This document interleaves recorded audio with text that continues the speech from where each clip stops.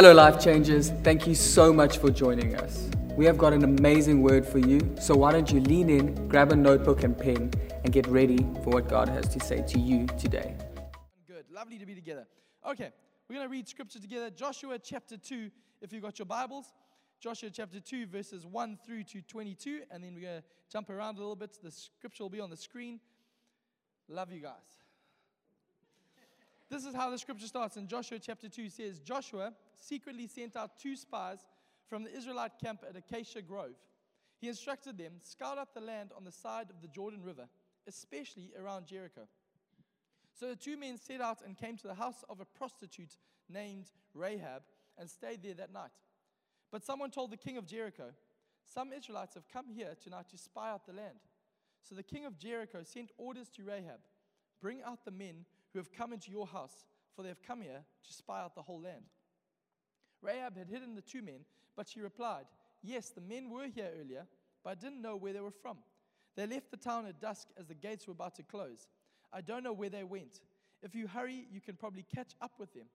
Actually, she had taken them up out onto the roof and hidden them beneath bundles of flax she had laid out. So the king's men went looking for the spies along the road leading to the shallow crossings of the Jordan River. And as soon as the king's men had left, the gate of Jericho was shut. Before the spies went to sleep that night, Rahab went up on the roof to talk with them. I know the Lord has given you this land, she told them. We are all afraid of you. Everyone in the land is living in terror, for we have heard how the Lord made a dry path for you through the Red Sea when you left Egypt. And we know what you did to Sihon and Og and the 2 Amorite kings east of the Jordan River, whose people you completely destroyed. No wonder our hearts have melted in fear. No one has the courage to fight after hearing such things. For the Lord your God is the supreme God of the heavens above and the earth below. Now, swear to me by the Lord that you'll be kind to me and my family since I have helped you.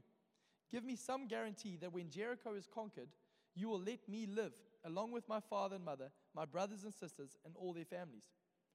We offer our own lives as a guarantee for your safety, the men agreed. If you don't betray us, we'll keep our promise and be kind to you when the Lord gives us the land. Then, since Rahab's house was built into the town wall, she let them down by a rope through the window. Escape to the hill country, she told them. Hide there for 3 days from the men searching for you. Then, when they have returned, you can go on your way. Before they left, the men told her, we'll be bound by the oath we have taken only if you follow these instructions.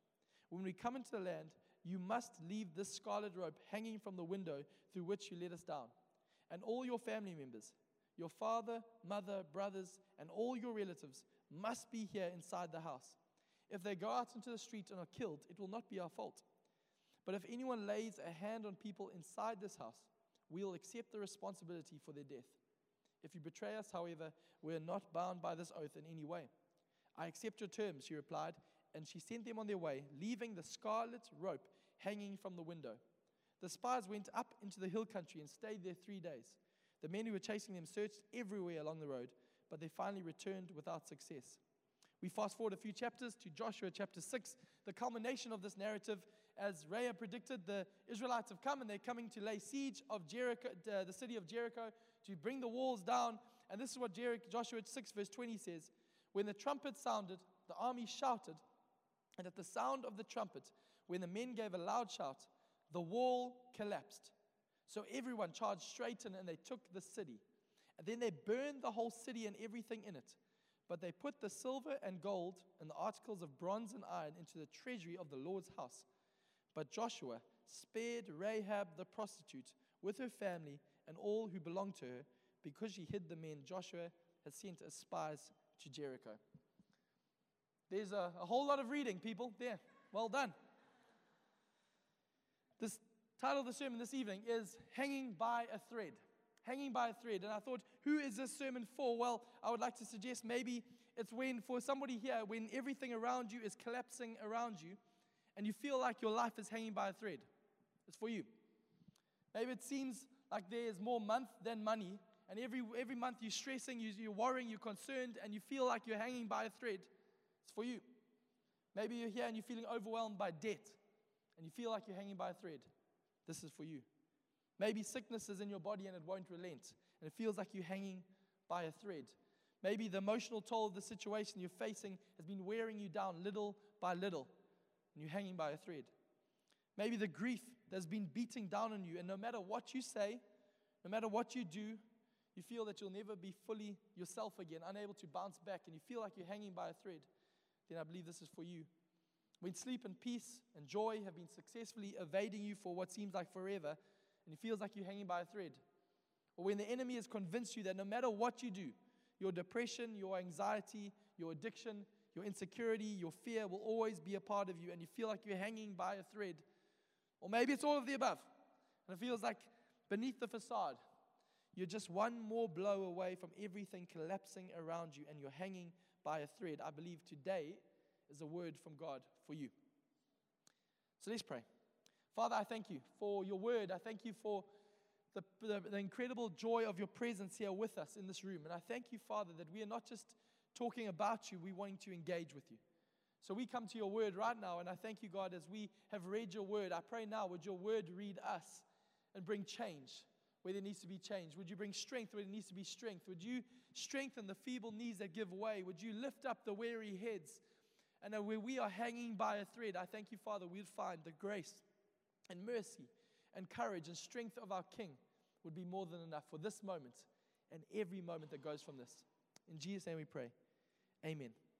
We're going to preach this pastorally together, so why don't you turn to the person next to you and encourage them and say, hang in there, hang in there.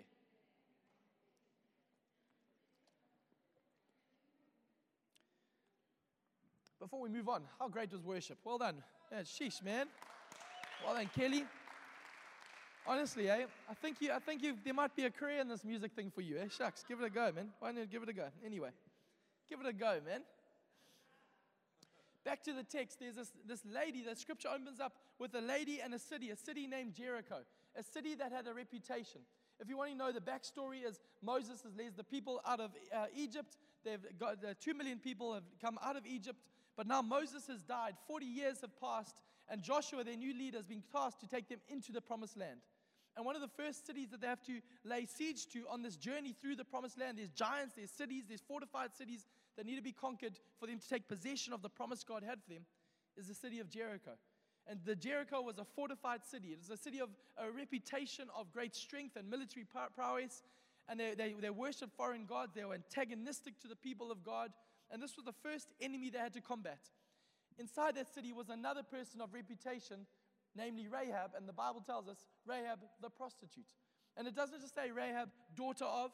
It doesn't say Rahab with this career or this situation or this backstory. No, it goes right to the jugular and says, this is who she is, Rahab the prostitute. A city of reputation, a lady with a reputation, but the incredible reality is we run straight into the reality that there is also a God in the story, the God of Israel, who has a reputation. Because Rahab starts to talk about this amazing God, and she says to these people, I have heard of your God. I've heard that actually this is the God that led the people out of Egypt, the God that led them through the Red Sea, the Red Sea parted before them in dramatic fashion. She says, I've heard that your God is supreme and awesome, a God who's not to be trifled with. God has got a reputation that God has gone before them. And what is so profound is Rahab is narrating a history that happened 40 years prior. This was the fact that the word of God had gone before the people, before they'd even arrived at the first battle. The word of God had gone and was fighting on their behalf. We have a God of history who's fighting on our behalf. But I love the reality that we're told again and again, Rahab the prostitute. Rahab the prostitute. And it brings such courage to my heart because, let me tell you, this book is not a book of the blessed good. How to be blessed if you are good. No, it's actually on the whole contrary. This book is all about the blessed bad. The bad, the ugly, and the terrible. And how somehow God will bless them despite that. And I love the fact from the get-go, I want to tell you tonight, that actually God is in the business of using anybody He chooses. He can and He will use anyone He chooses. And this is such courage to me, whether you're Rahab the prostitute or anywhere else in that spectrum, God says, I still have a plan and I can still use you. We get this narrative where actually we're told that as she starts to haggle and she starts to get nervous, she starts to realize that her whole existence and a whole city, a way of life, Jericho's way of life, is literally hanging by a thread. She sees that this army, the people of God are coming, and God is fighting on their behalf, and she says, we don't stand a chance. She is now hedging her bets and saying, I'm going all in. She is hiding almost the enemy of her city. She's betraying her own people because she's saying, our futures are hanging by a thread. We need to do something. Stuff is about to go down. I need to make sure I'm on the right side of the story. And they say to her this narrative saying, what you're going to do is as you let us down, when we come and lay waste to your city, as we come to lay siege of your city and take the captive of your city, for us to spare you and your family, leave this rope, the scarlet rope, hanging out the window, and we'll be able to spot that, and we'll make sure that we are able to rescue you when everyone else is slaughtered. It's like Game of Thrones, people. This thing is crazy. But this is the reality. As we fast forward to chapter 6, can you imagine that day when Joshua arrives with the military might and prowess? And the city, as we told, Jericho is a fortified city, but it's a city in fear as well. They've shut the gates, and they're all nervously watching Joshua start to walk around the city the first time, the second time, the third time, the fourth time, the fifth time, the sixth time. And nerves are shattered. They don't know what is going on. They don't know they're not going to stand a chance. And then a mighty shout goes up, and you can imagine as Rahab is watching this, as she starts to see the very walls of the city start to shiver and quake, and the bricks start to fall around her, as God's mighty hand starts to win the battle without even laying a sword or laying a fist to the ground, that actually God is fighting for his people. As she starts to see literally her whole world crumbling around her, I can imagine that moment her start to going like, I hope they'll keep their promise. She's going, I hope they remember. I hope they remember. And she's probably going, scarlet rope, Rahab, you moron. Why didn't you say something more dramatic, like the bat signal from the something? What if they missed that? What if they missed this little rope hanging? Like, my whole future is literally hanging by a thread here. She is literally going, can you imagine that moment going, sure, is that enough of that's going to grab their attention? Will they remember? Well, I hope the spies are at the front. I hope they're not at the back. And they actually were big deals. I cut a deal with some middlemen. Or what's going to happen here? She is watching nervously as this whole starts to crumble. But we're told that in this moment that it says that Joshua rescued Rahab, the prostitute, and her family. Now, what is so huge is that word rope, the scarlet rope. That word there in the Hebrew is the word tikva. Tikva. But the incredible reality, when used as a noun, that's what tikva means, rope. But when it's used in a different context, the same word tikva means hope. And that's why the Israel national anthem to this day is called the tikva, the hope, the song of hope. And when you see that for her, it wasn't just a scarlet rope, a scarlet tikva, it was a scarlet hope. It was the rope was her hope. The hope was her rope. The rope on the soap, the hope on the rope. This was her reality, that for her, she was hanging by a thread, trusting that would be enough. Pause there for a second. We want to come back there. I want to pull on another thread in the story, another thread, and pull us into this narrative that actually I've now been preaching full time for over 12, 13 years. Thank you very much, thank you. And I remember the first little while when I started to preach, I was a man, I was like, come on, give me the mic, I've got stuff to say. I'm a preacher, people, let me preach. Now, let me preach every month or two, and if you're preaching every second month, people like you, because you're getting to get your best sermon out. You know, the other guys are slogging away week in and week out, and then you come and I've got 4 stories, but you tell those 4 stories, everyone's laughing. This guy is brilliant. And I remember it was amazing. And then the problem was then I started to have to preach more regularly, and week in and week out I had to start to preach a lot. And I realized that my 4 stories were running dry. And people were like, wow, you told us that one the last time, eh? I'm like, oh, did I? Wow, scraping the barrel. And I've started to realize that very quickly that I was running out of things to say.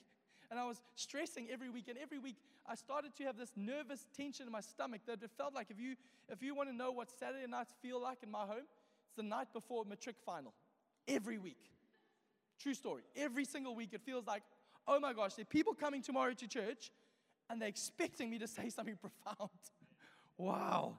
Thanks, Ryan.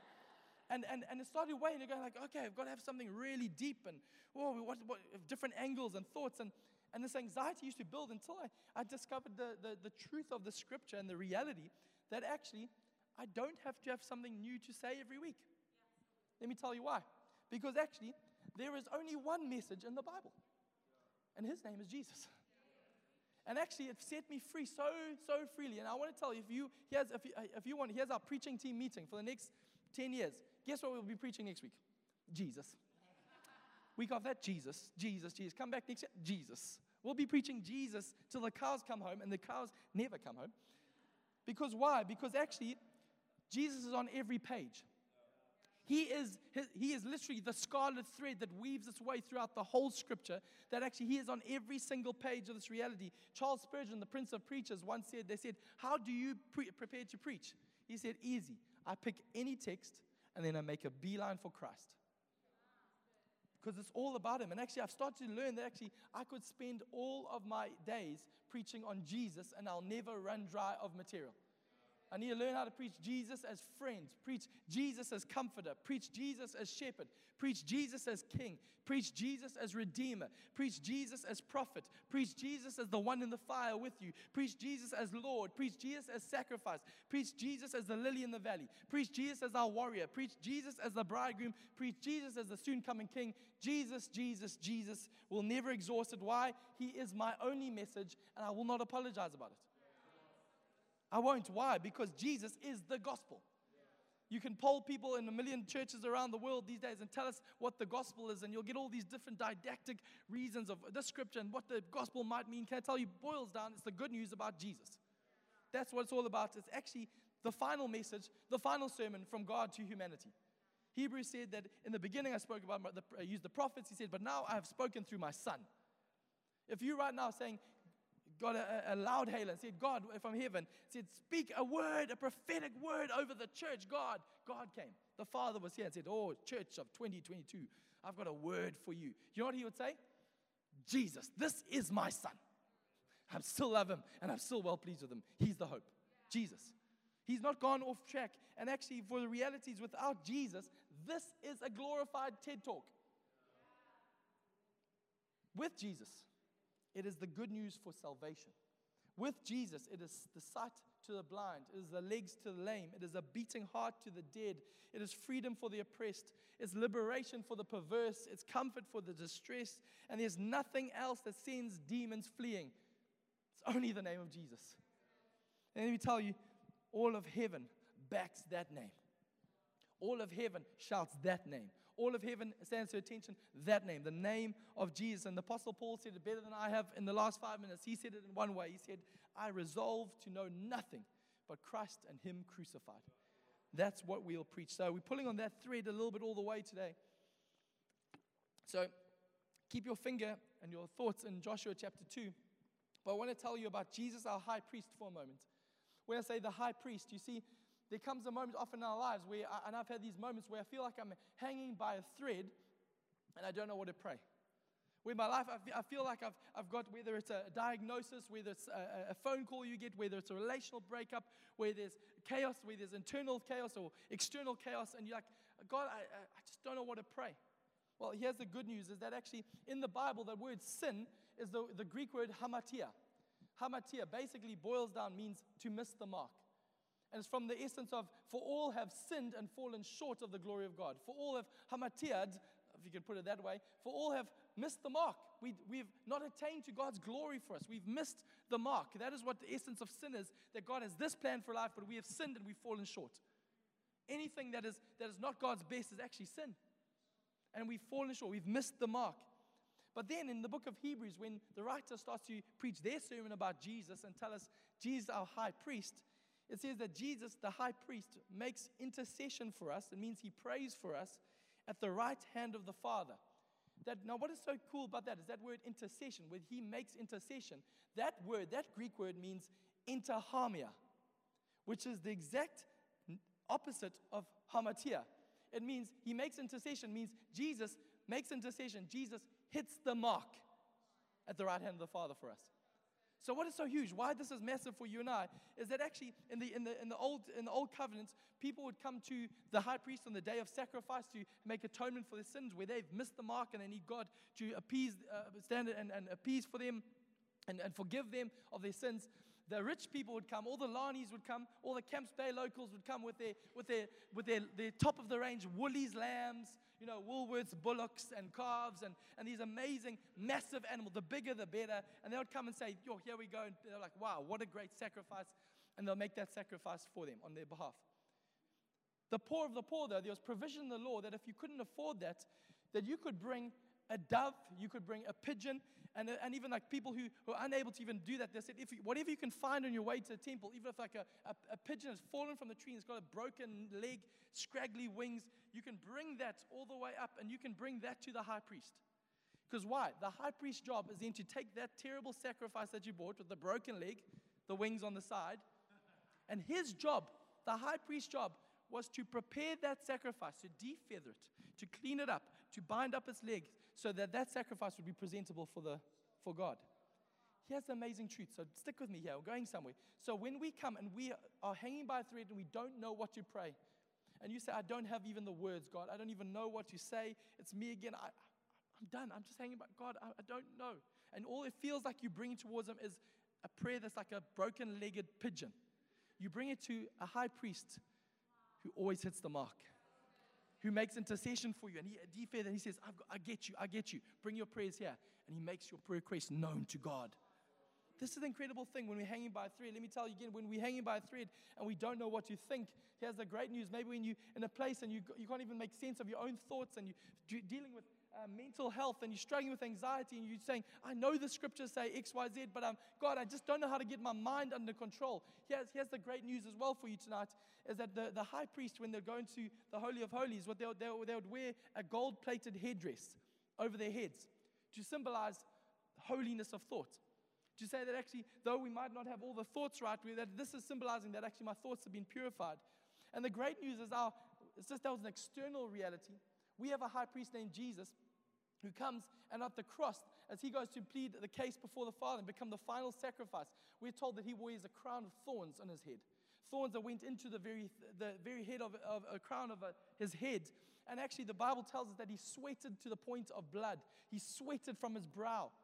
What's magnificent about that is in Genesis chapter 3, the first curse against humanity was saying that from the sweat of your brow, you'll have to work and labor, and it'll never be enough. You'll never be satisfied.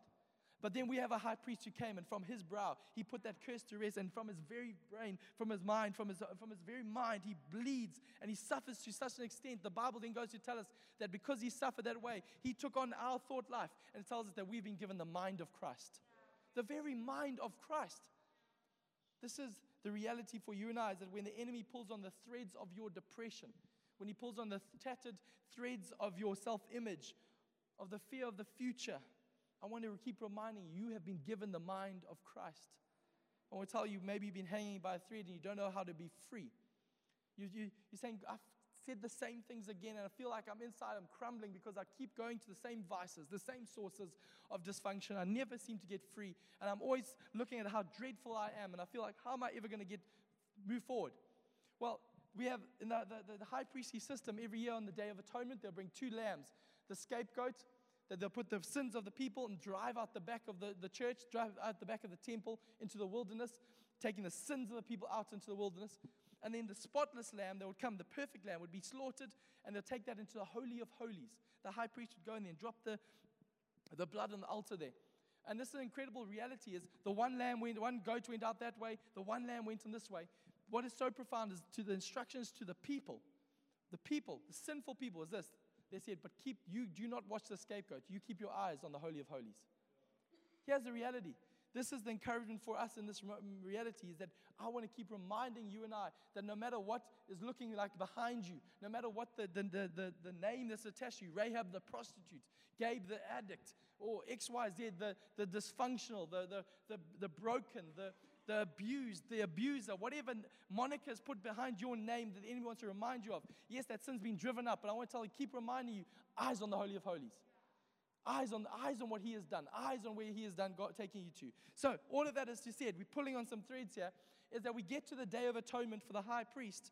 And the high priest, what would happen? Because of all this stuff that was going on, saying prayers, sacrifice for the people. Then in this moment, wearing a gold-plated headdress to signify the thought, a pure thought life. Coming and sending lambs going in and out. They got to this moment where there's such a symbolic significance to this moment. Once a year on the Day of Atonement, the high priest would then walk into the Holy of Holies. And as he would go in, though, there started to come a situation where the high priest would go in, because they weren't perfectly sinless, and maybe they hadn't repented of things, high priests started dropping down dead in the presence of God. God's presence was so thick in the Holy of Holies that God could not tolerate their mess, that they would fall down dead. Now, everyone on the outside would be looking and going, ching chong cha, who's going to go get that guy? Like no one's going, I'm not going in to get that guy. I'm like, if that guy who's the high priest has died, I'm not going in. So they created a system where they would get a rope that had been prepared and been dipped in blood. And it's called the scarlet rope. Ryan, let's do this thing together. And what they would do is they would tie this rope around the ankle of the man, the high priest. They would tie it around the ankle, and it was like your ginger cat with a little bell on it. True story. So that when the high priest would go in all the way through as he was administering the sacrifices, they'll let up more slack outside. They'll do it. As he'll go, you'll hear the jingle, jingle, jingle, jingle. Oh, it's all cool. Jingle, jingle, jingle. Then he'll get to the point where suddenly he's in the Holy of Holies. They're all listening. If they hear the bell, all's good. He's still alive. If they hear the bell stop and they hear a thud, they know it's time. Right, boys? Heave ho on 3. And they'll pull the dead priest out, all the way out like this, out of the reality. All the sinful people outside, pull the scarlet rope out, and the priest will come back, and they'll go, okay, cool. Who's drawing the short straw to take on the duty? You want to be high priest? No, not me. Here's the incredible reality, is when Jesus, our great high priest, went into the Holy of Holies, not the shadow and copy here on earth, but the actual real reality in heaven. When he was the final sacrifice, went into the Holy of Holies on our behalf. Here's the amazing reality where we're all sinful outside, and we are waiting. The Bible says that we are dead. We are dead in our sinful nature, and he's in the Holy of Holies. This is what we told that Jesus did for us, is that he pulled us the other way. He pulled us in. When we cannot do anything, he pulled us in. Great acting, Ryan. Very good. Well done. He pulls us in by that rope. He pulls us into that. So when we've fallen short, we've got the perfect high priest who has never fallen short, who ever lives to pray for us. He has got the mind to give us the mind of Christ. He is the perfect sacrifice. And no matter when we are even hanging by a thread, he says, but that's enough for me. I'll pull you in. I'll keep pulling you into my story, into my presence. That's incredible. Here's the reality for you and I, is that not just a hope to pull us out of our sin, shame, sadness, or situation, but it's a hope, or it's a tikva, it's a rope to pull us into his favor and presence. Too often we pray prayers, God, get me out of. I want to tell you, God is saying, I want to pull you into the favor, into the presence, into the reality of what I have for you and I. So, let's move back to Rahab, and we bring this into land. Rahab's future. Rahab the prostitute, her future is hanging by a thread. A scarlet rope. A scarlet hope. Her tikva just hang out the window, hoping they'll see it, and then everything crumbling around her. But see, Joshua remembered and saved her and her whole family. This incredible narrative, and you think, wow, what a story, what a narrative. Rahab the prostitute, what a great end for her. Amazing. She got rescued and pulled out of the burning flames of Jericho as it crumbled to the ground. Ah, great, thank you. What a great ending. Thank you, well done. Except that's not the ending.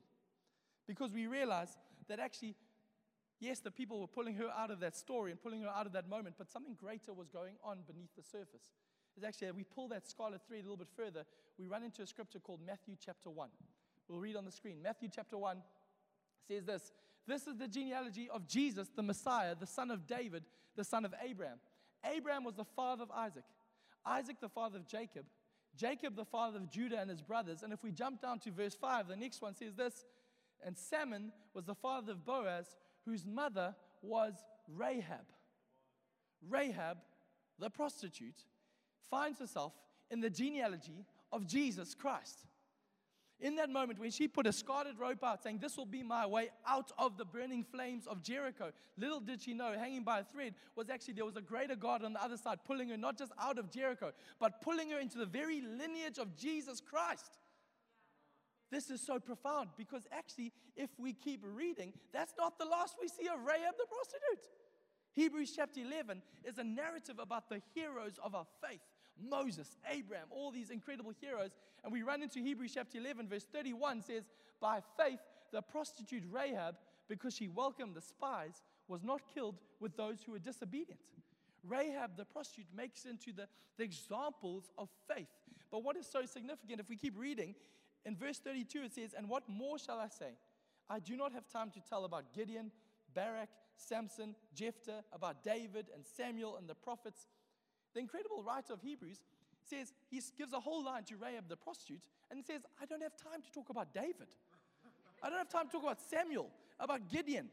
But I've got time to talk about Rahab. Literally, Rahab with a little rope out the window is being pulled not just into Jesus' genealogy, but now as an example of faith. But wait, there's more. In James chapter 2, verse 25, James says, in the same way, was not even Rahab the prostitute considered righteous for what she did when she gave lodging to the spies and sent them off in a different direction? She's not no longer even just called someone who was trying to hedge her bets and get a safe, easy passage. Rahab the prostitute is now declared righteous. She is literally pulled into the very righteousness of God. All the way, that thread, she's pulled into the Holy of Holies, pulled all the way through, past all that other defensive mechanism. She's pulled out of her situation, but not just out of, she's pulled into something much more incredible than she first ever imagined. Hanging by a thread. Here I want to tell you, Jesus is pulling the threads of our tattered emotions. He's pulling the threads of our tattered habits. He's pulling the threads of our tattered relationships. He's pulling the threads of our tattered dreams, our tattered life, our tattered situation that is beyond your control. When you say, I don't have any more words to pray, I don't know what to even think about it, I don't even know what to do about it, God, Jesus says, actually, that's okay. Come to me. I'm the high priest who will pull those threads, and I'll pull you into something more than you could ever imagine. I thought that would get an amen at least once. Here is something that is so profound as we bring this to land. There is a priest named Jesus who ever lives to pray for you. He prays for you when you don't know what to pray. He thinks of you when you don't know what to think. He keeps his eyes on you when you've lost sight of him. You see, because all the way through Scripture, it's not just a scarlet rope.